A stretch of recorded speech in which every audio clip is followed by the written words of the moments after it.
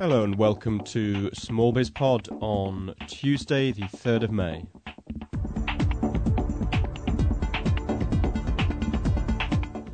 My name is Alex Bellinger. Sadly I've been off ill with the flu for a few days, so SmallBizPod, which usually comes out on a Thursday, has been pushed back to today. But we've got a great election special coming up for you with interviews with all three of the major political parties on the subject of small business and enterprise. So if you're not clear on which political parties are offering what to the small business community, now's your chance to find out. Now, I've tried to keep each interview approximately the same in terms of the style of questions asked, focusing in on some of the more problematic issues for each of the parties, but also giving them a chance to outline the positives that they'll bring should they get elected after the 5th of May, which is when the election in the UK is being held. That's this Thursday. Even if you get to this show after the election, I still think it's worth a listen, simply because you get a variety of political views on how to solve and address some of the issues facing small business and enterprise in the UK over the coming months and years. So quite a lot of insight amongst the politics too. Now, just before we get into interviews, just a reminder that you can contact SmallBizPod at www.smallbizpod.co.uk, where you can comment on the comments section, or drop us an email at info@smallbizpod.co.uk. Always appreciate your feedback and your comments. And as ever, if you've got any suggestions for people you'd like to see interviewed on the show, or if you would like to appear on the show yourself, do drop us a line. Your feedback's really very much appreciated. In the first of a series of interviews with the main political parties ahead of the UK election on 5th of May, I'd like to welcome Brian Cotter, a Liberal Democrat small business spokesperson, to a SmallBizPod today. Brian, welcome. Hello. The Federation of Small Businesses estimate that there are around 5,000 small business owners in each contested seat around the UK. Yes. And these business owners, certainly I guess in marginal seats, could hold some important votes for yes, all the indeed. political parties. And yes, indeed. I know that one of your MPs has perhaps the slimmest majority in the country of just 33. Put succinctly, why should those small business owners and potential voters vote Liberal Democrat on the 5th of May? Well, because we've put a lot of work into our particular small business policy, and we have got very much a response to the concerns that business owners have on business rates, where we will give a total allowance for the first 1,500 of rated value of premises, which will apply to most shops and smaller businesses in this country. And that gives them immediately a reduction in business rates of £624, which is very, very important. We also look at the issue of deregulation, and we'll be scrapping the DTI, many initiatives to do with this, which are very much the side requiring firms to report back on their performance and such like, and very much we're keen on ensuring that bills are not put forward in Parliament which affect small business without a proper and rigorous examination. One of your most, I guess, striking manifesto proposals is the abolition of the Department of Trade and Industry, yes. With the Chief Secretary to the Treasury taking on the role of being a business advocate in Cabinet. Yes, that's right. Won't this lead to an even more fragmented and less focused government support for UK small business? No, I don't think so, because I think actually what's happening now is you're getting an enormous number of schemes and an enormous number of initiatives from the DTI in Victoria Street, London.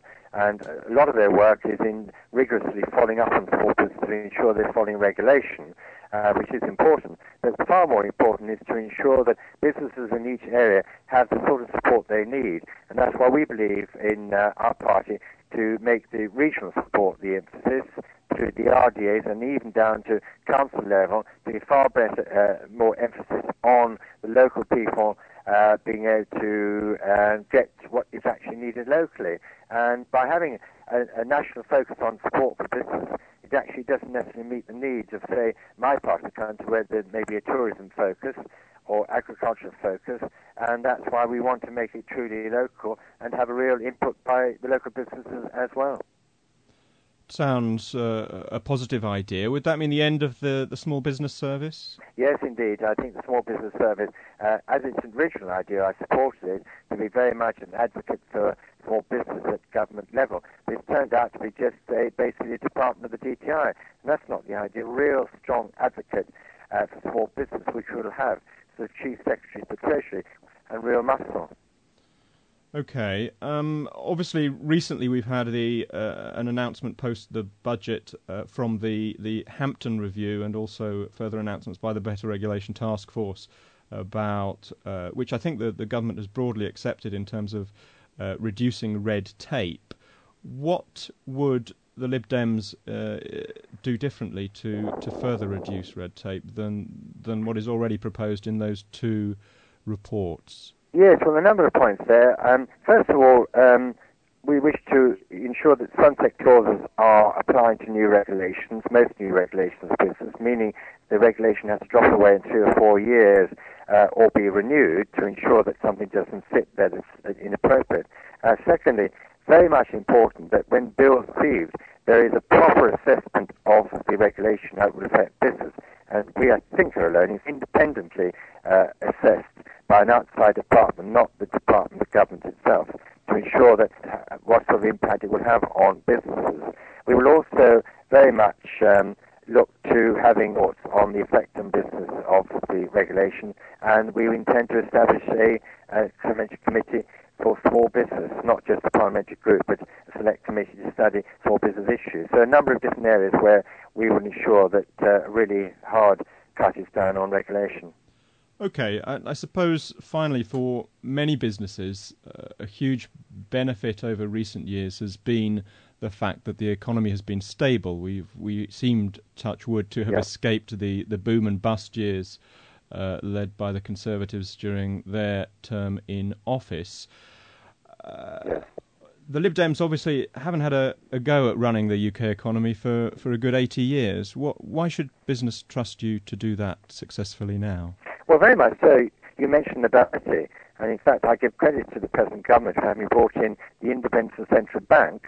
Now that was many, many years beforehand, and this present government adopted it, and if that alone doesn't sort of say to people, well, the Liberal Democrats have got some very significant economic policies, chief of which was that, to get away from the boom and bust of the Tory government years, which was in fact meaning lack of stability, and businesses say they want stability, they've had it, and that was very much an issue that came from us.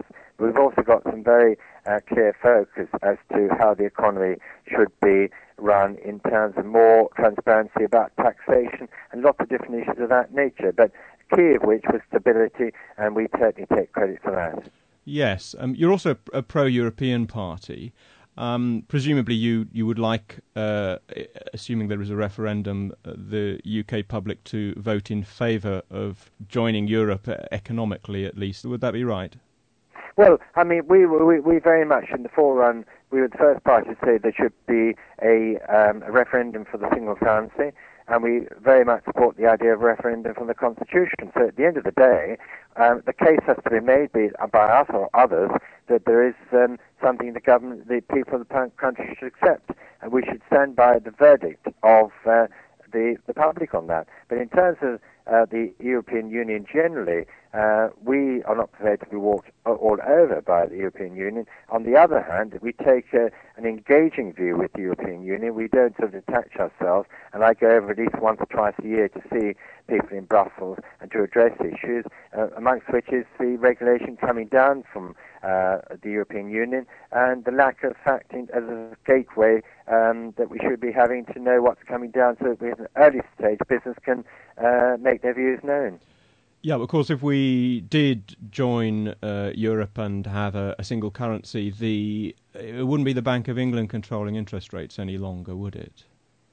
No, but I mean, the the European countries now, seem to be managing reasonably well. I mean, I'd say quite fair comment to say that the English economy is going very well against some European economies. But I think the issue of interest rates is a very complex one. That we are slightly seeing in this country our interest rates going up a little bit, and not quite currently up to date. But I think we are certainly ahead of one or two of the European nations. So there are issues there, perhaps of discipline to try to keep the interest rates down. But I think that, as I say, we need to have a referendum top of the list on the euro first of all, and that in itself will concentrate minds and ensure that we deal with things viable for our economy. Okay, Brian, thank you very much for joining us. Right, in the second SmallBizPod interview with small business spokespeople of the major political parties ahead of the UK election on 5th of May, I'm pleased to welcome to the show Henry Bellingham, who's Conservative Shadow Minister for Small Business. Henry, thank you for finding the time to join us today. Pleasure. Now, the Federation of Small Businesses estimates that there are around 5,000 small business owners in each contested seat around the UK. That's right. The Conservatives' smallest majority is, I guess, 125. 125, is it? So small business votes could be crucial to success in marginal seats. So, put succinctly, Henry, why should small business owners vote Conservative on the 5th of May? I think many of them will vote Conservative because for a long time when we were in government, I think we lost the plot with the small business community. We I think, forgot about the vital role of small businesses, the essential role of small businesses in wealth creation, and also the fact that small businesses turn into big businesses. And I think we took our eye off the ball in many ways in the latter part of the major administration. But I think small businesses now realize that they are being overregulated. We're basically seeing a government that is obsessed with big government, with far more people in the public sector being employed the whole time, with more quangos, more agencies, and the whole tax system is now being tilted more and more against small businesses. And I just feel that most small businesses now are fed up with, as I say, big government, over-regulation, and they certainly can look to the Conservative Party as a party that's learned its lessons from the past and is now very much in tune with what small businesses want. Yes, obviously the boom and bust years of the last few Conservative administrations were quite tough for many small businesses. Trust has become a big talking point in this election campaign. Obviously, many small businesses may feel that they will find it difficult to trust a Conservative government, both on economic competence and also in terms of your credibility when you talk about cutting red tape. Both Michael Heseltine and John Major talked quite often about taking an axe to red tape, but failed to do anything about it. Well, that was the whole point I made, but the fact that we didn't deliver, we lost the plot, and we suffered as a consequence at the 97 election. We lost the support of small businesses, and that's one reason why we lost the election so heavily. But I think we've learned from that lesson, and what's happened since then, I think, has confirmed our worst fears, and indeed the worst fears of many, many small businesses. Yeah, okay. One of the areas that Labour has been particularly criticised for has been the number of tax rises, 38 in total, according to your party, that have been implemented on businesses. Will the Conservative Party cut businesses' taxes if they come to power after the 5th of May? We'll do two things. We're going to look at capital gains tax. That's on our target list because capital gains tax is one of those taxes that we don't feel is in any way justified. You're paying tax already on the income that you generate, and to pay capital gains tax on capital where you make a gain, we think it's quite wrong. Now, we haven't given a firm pledge on that because we are very restricted in what we can offer in terms of tax cuts. We only had $4 billion from a very comprehensive review of all aspects of government expenditure. But we want to look at capital gains tax. We are going to look at IR35. We've said that. Yeah. We also want to reverse the situation from the budget 2 budgets ago when the Chancellor changed the tax status of husbands and wives in limited companies and in respect to distribution of dividends. In fact, there was another court case today, reported in today's papers, which you might have seen, which in fact makes that situation even worse. We feel that if couples incorporate a business as a limited company, they should enjoy the standard tax advantages, and it shouldn't be assumed that when a dividend is drawn by the wife, that is actually earnings from the husband. Now, the Chancellor encouraged many small businesses to incorporate, and he's now changing the goalposts. So we actually think that is quite wrong. Okay, interesting. Now, let's move quickly on to Europe, which controversial issue, but one that does have a significant impact on small businesses. It's vital. Yeah.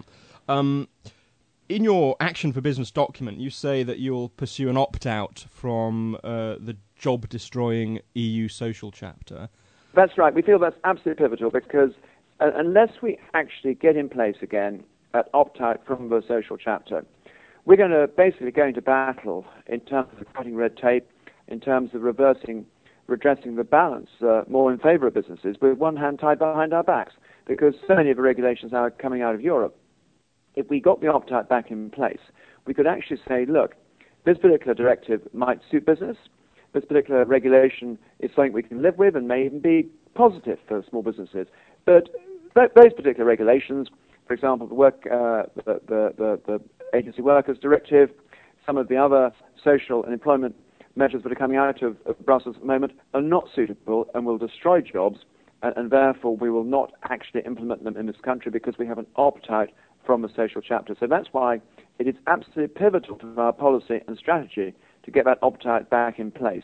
What evidence do you have that they are actually job-destroying regulations?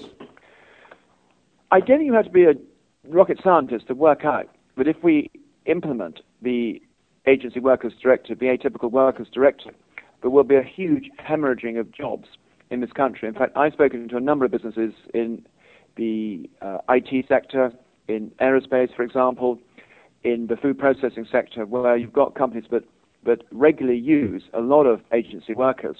Many of those companies will, in fact, move their operations abroad. In fact, there's one IT company I spoke to who told me very clearly that if this particular directive comes in, because they're a company that use a lot of agency atypical workers, it suits the company, it suits the agency workers who have a portfolio approach to their business.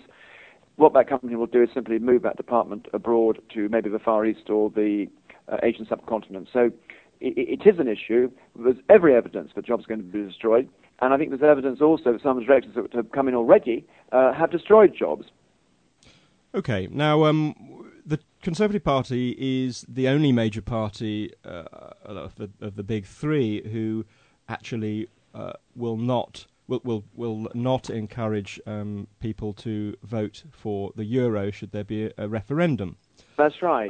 Which is obviously a mark of differentiation for your party compared to the Liberal Democrats and Labour. That's absolutely right. What are the advantages to small business of not joining the euro? I don't believe that a case has yet been made for going into the euro. If we had an exchange rate that was wildly unstable, if we in fact could point to real problems as a result of having a differential exchange rate to the euro, and if businesses that wanted to do business in Europe were suffering as a consequence, then I would say there was a stronger argument for saying, look, on economic grounds, we should join the euro. The problem I have with the euro is very simple. If we go into the euro, we give up all our sovereignty over monetary and some fiscal policies as well. We basically give up sovereignty in many other areas. We're going to be putting far more power into the heart of Brussels. And I've already said that one of the concerns we have is the whole social model that is coming out of Europe, which places much more emphasis on social and employment legislation. Now, if we give more power to Brussels, if we give up sovereignty, if we entrench more power at the centre in Europe, then I believe that the meddling power of Europe would increase. That would be the price of going into the euro. That might be a price one day worth paying if we had serious instability, financial and exchange rate instability, and by going into the euro we could actually lock in some form of stability. Now, that isn't the case at the moment, and I think that the price one would have to pay in terms of loss of sovereignty would be huge. And I feel that small businesses in particular, because most small businesses are very patriotic people, they're very practical people, they take a long-term view, they're committed to the UK as a country for wealth creation and business. They're not footloose like the large multinationals who, as a rule, are quite pro the euro because they can move from one European country to another, and they take the view that having one currency does suit them. Now, it's not the same with most small businesses. Fine. So, Henry, how does the Conservative Party plan to open up a dialogue with small business owners if they're elected after this election? But there are two key points. First of all, if we win the election, I want to work really closely with all the small business groups. I want to work closely with individual small businesses. I've learned a huge amount since I became Shadow Small Business Minister by going around the country and talking to real people, not civil servants, not bureaucrats, but actual wealth creators on the ground. If we don't win the election, if we end up either in a hung parliament or maybe as a larger opposition, I still want to carry on that dialogue.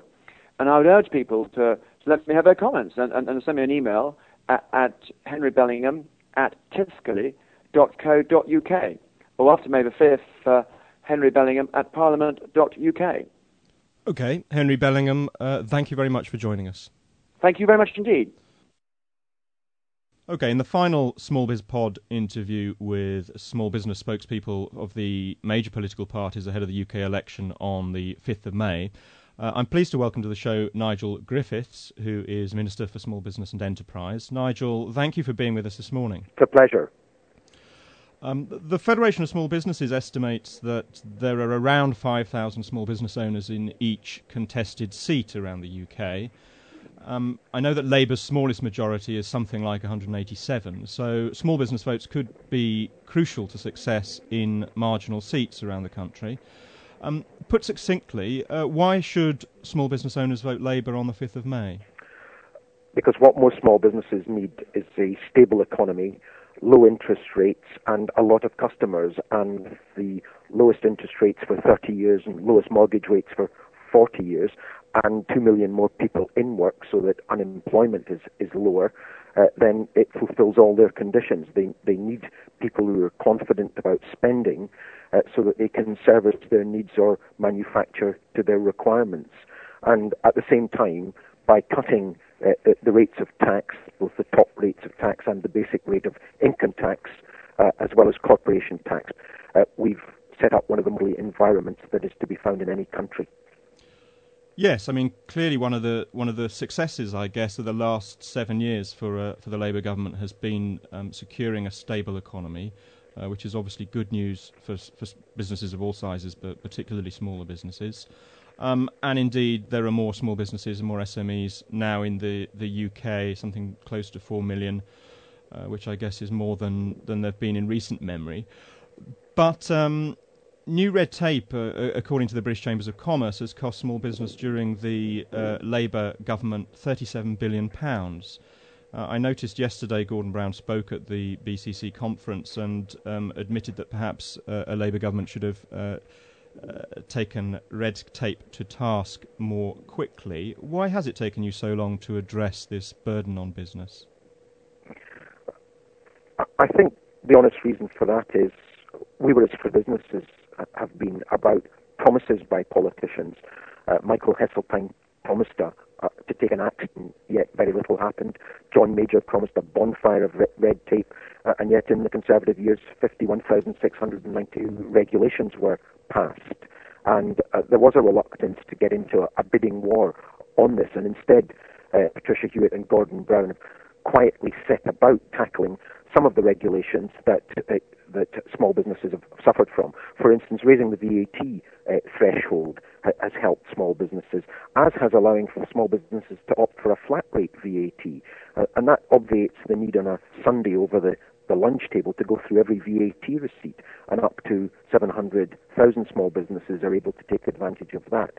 So we've done specific areas where we know there's been form filling and tried to tackle them.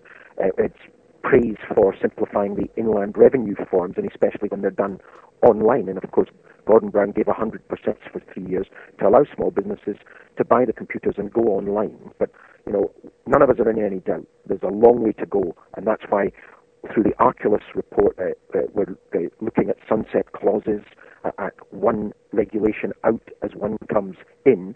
And with the Philip Hampton review, we're ensuring that the number of regulatory bodies is cut down very much from the over 30 at the moment to less than 10. And the number of inspections is cut as well, and the number of inspectors, so that all our efforts are targeted not on the good businesses who will get fewer inspections, but on the businesses that are not coming up to inspection standards so that they can be helped to come up, and the ones that are persistent offenders, the tiny minority, well, they have to be dealt with. So can we expect sunset clauses to be introduced if Labour come to power for a third term? We're certainly working with David Arculus and the Better Regulation Group that he chairs to target legislation, and I believe we will have pilots of sunset clauses. Sunset clauses were never used during the 18 Conservative years for a very good reason. They are not as simple as people imagine, and we've looked abroad at where they've succeeded and more often where they've failed. But David Arculus believes that he can come up with good pilot models for sunset clauses, and we'll be very keen to implement those. Okay, fine. Labour is a pro-European party, and if there is a referendum on the euro in your next term, if you are elected, presumably the Labour Party would be encouraging a yes vote. If the circumstances are right, the economic tests are met, and we go to a referendum, yes, a Labour government will be encouraging people to vote yes. Now, from a small business point of view, obviously one of the great successes in terms of stability has been allowing the Bank of England to control interest rates. If we entered the euro, we'd be subject to control of interest rates from the European Central Bank. Couldn't this have a potential destabilising effect on the UK economy and potentially cause problems for the small business community? Well, interest rates abroad are still lower than our interest rates, and so I'm not sure that is a realistic fear. We are keen to ensure that we have stable and low interest rates, and that's something that every previous Chancellor has really failed to achieve. And that's one of the reasons why we gave independence to the Governor of the Bank of England, with no support from the other political parties, in order to take it out of the political influence. But our criticisms of the economies and the running of economies abroad has not to do with interest rates, so small businesses should not have fears on that score. Okay, thank you. Now, a number of the Liberal Democrats in particular are calling for the abolition of the DTI. Now, I know that Labour announced some while ago to cut the civil service and bureaucracy with the intention, in part, I guess, of helping small businesses. Do you see a future for the DTI and the small business service? Yes, I do, and the small business service has been widely praised for the review it undertook, so that it made sure that its staffing requirements matched its needs, and it has made substantial changes and reductions in staff in certain areas to allow it to concentrate and focus on the real requirements of small businesses and ensure that the regional development agencies are delivering those advice and key mentoring services at a local level. So the DTI has got a very good future. The last thing we want to do when we are taking representations from the British Chamber of Commerce, the CBI and others about things like employment regulations is hand that all over to a department whose job is seen to be more on the side of workers than on the side of business. It's the DTI's job to ensure that the concerns of business are realistically communicated and absorbed within Whitehall. Okay, now a Conservative Party criticism of the Labour policy in relation to businesses focused on tax. They claim that 38 tax rises for business have been introduced in the last 7 years. I know as a fact that national insurance increases have had an impact on small businesses. couldn't the Labour Party be accused of giving with one hand and taking away with another in terms of its support for small business? No, let me respond to the national insurance criticism head on. Digby Jones from the CBI estimated that more than £10 billion is lost every year because of sickness and absence by employees, and indeed we hear of the steps that have been taken by the Royal Mail to tackle that. It is important that we get employees back into the workforce, the ones who are sick, as quickly as possible. The National Health Service needed that cash injection to ensure that there are the doctors and nurses to treat people, and it's only fair that since the individual benefits from that quicker treatment, they pay a bit more in national insurance, and that business who benefits by getting their employees back in so that productivity remains high, that they benefit too. But in terms of other taxation issues, we're the party that actually cut the headline rates of tax and the basic rates of tax, and the net result of that, including the national insurance change that went through, is that last year a record number of people started in business. So people have got the confidence to start in business. Around about 1,000 businesses are starting every working day. That is an historic record high. So that's why I dismiss the criticisms of the other political parties. Our record of having people start businesses is the envy of Europe, and certainly the previous governments couldn't hold a candle to that record. Which sort of nicely brings me on to the enterprise culture. Gordon Brown is frequently quoted as talking about creating a US-style enterprise culture in the UK, and clearly some steps have been made to encourage enterprise. There's all sorts of indications which suggest that not just in terms of the official statistics, but all sorts of indications that suggest that people are more inclined to start running a business now. How would you characterise the enterprise culture that you'd like to see in the UK if Labour win a third term? We're the fourth largest economy in the world, but we rank very low in world population terms. So that means that if we want to continue to enjoy the high standard of living that being the fourth largest economy gives us, if we want to spread that throughout our communities, then we can't afford to neglect the talents of any entrepreneur, urban or rural, in any part of the country. And that's why our drive is, first of all, to promote enterprise at an early age through schools and through Enterprise Week, which we had last year and we're having again this year, through encouraging people to see enterprise as a career. We changed the law to make sure that people who go bankrupt honestly can start up their firms again. I hardly meet any of our great entrepreneurs, our household names, who haven't had one company or another that just hasn't succeeded, but that hasn't stopped them. So it's getting out this message that it is cool to get into enterprise for young people and throughout, and I think the Chancellor has been a great champion of that. Okay, Nigel Griffiths, thank you very much for joining us today. It's been my pleasure. Thank you for your intelligent questions. So there we have it, the full set of political interviews this week.